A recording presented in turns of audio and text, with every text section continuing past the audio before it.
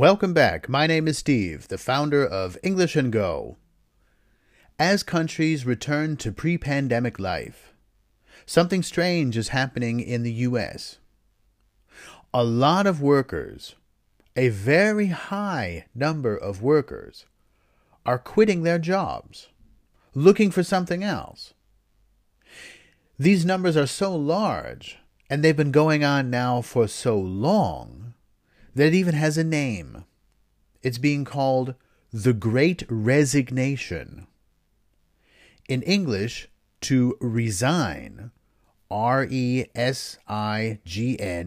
oder zurücktreten, means to leave your job on your own. You tell your employer, I'm not going to work here anymore. And today, we're going to begin the exploration of this topic. This trend of people quitting their jobs started in March of this year, but instead of being a small blip, it is becoming an ever larger mountain.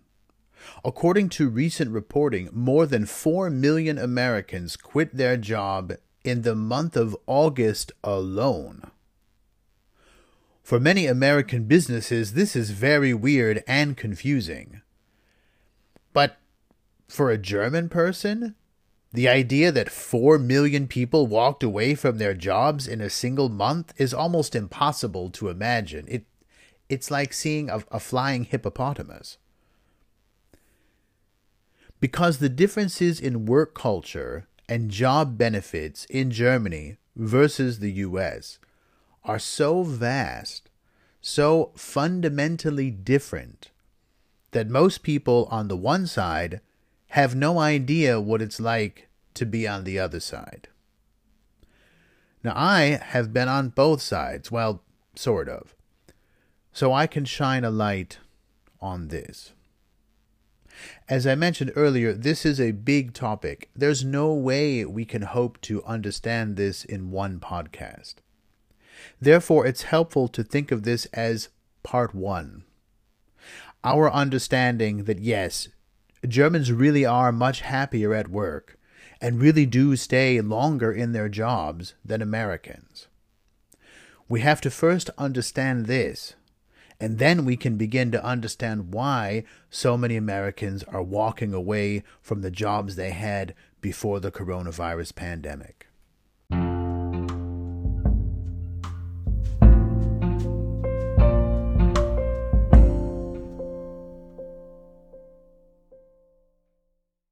So let's dive in. The first way to compare the two countries' job culture is easy. That's called job satisfaction. How many people say they are satisfied with their job?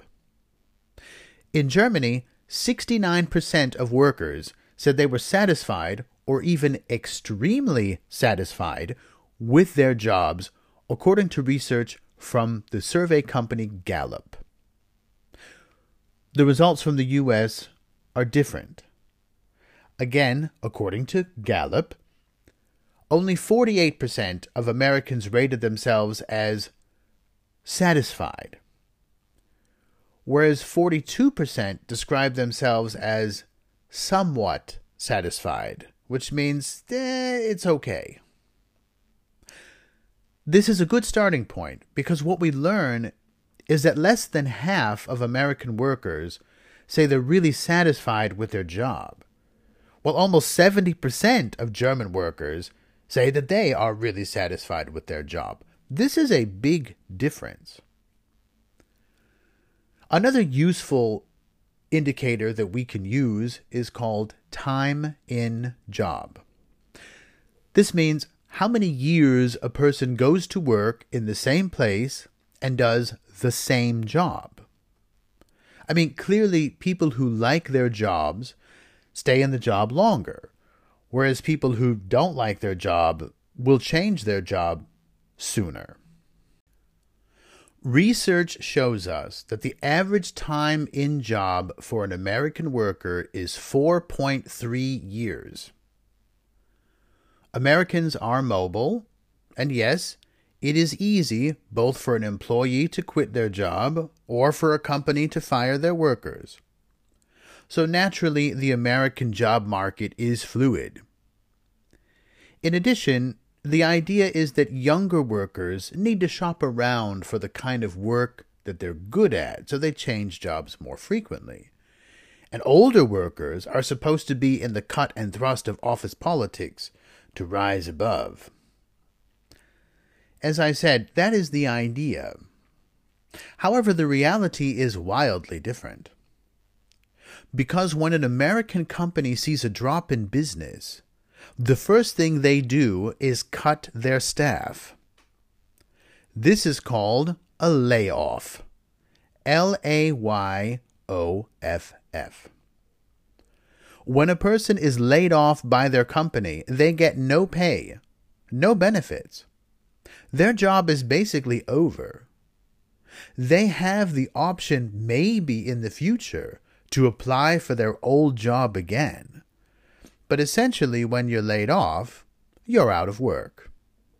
And now you need to either look for a different job or apply for unemployment, oder Arbeitslosengeld. This comes from the state you live in. In most cases, people need to start looking for work almost immediately, because the unemployment benefits in most states are very low, typically around $1,000 a month, which would equal a job that pays $6.25 an hour. I lost more than one job in America because a company needed to lower their labor costs. It had nothing to do with my performance.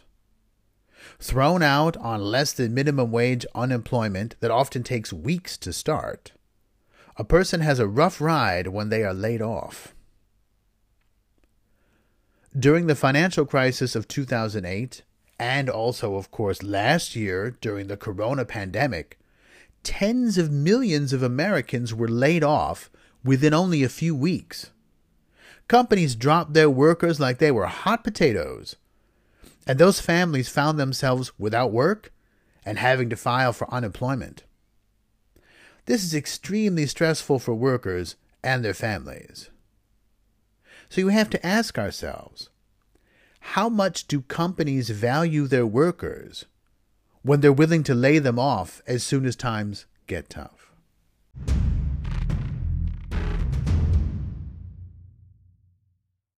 Now, during the coronavirus pandemic, the federal government passed emergency spending to give additional pay to those millions of laid-off workers, allowing them to top up their very low state unemployment.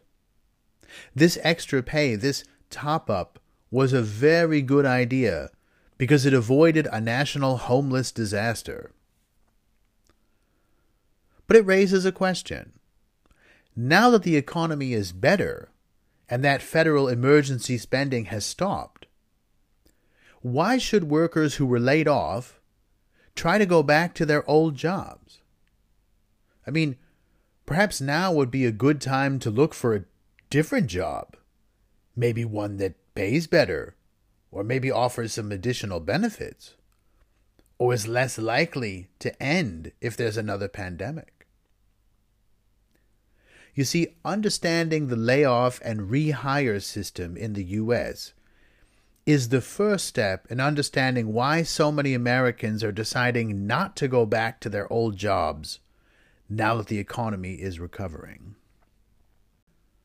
By contrast, here in Germany, when a company finds itself in a crisis, it can apply for a program called Kurzarbeit, or reduced work or short-time work. There's no good word for this in English because the program doesn't exist in English-speaking countries. Anyway, when the company's application is approved, that company can now tell its employees that there's not enough work for them to work full-time. So instead, they're still going to work, but they're going to work less. The workers may only work 3 weeks out of a month or even 2 weeks out of a month, but they still keep their job. In the weeks they work, they get their normal pay. In the weeks they don't work, the government pays a part of their salary, between 60 and 67%, for that time that they're not working. This ensures that the workers are not forced to leave their jobs or to look for some lower-paying job just to pay the bills. In addition, the company gets to keep the workers they already have. They don't lay them off. Because when things pick up again, the company simply brings the workers back full-time, and things go back to normal. In Germany, there is no layoff cycle when times are bad, with the idea that people have to get a job in a depressed market. This saves companies both time and money, because they get to keep their skilled and experienced workers even when times are bad through the Kurzarbeit program. The benefits to the workers are obvious. They're not forced to leave their jobs and look for work in a bad economy.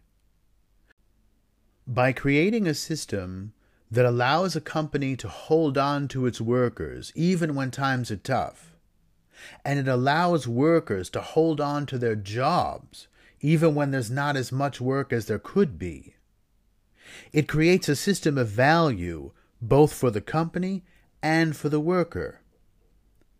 The company understands the value of its workers, and it wants to bring them back as soon as possible.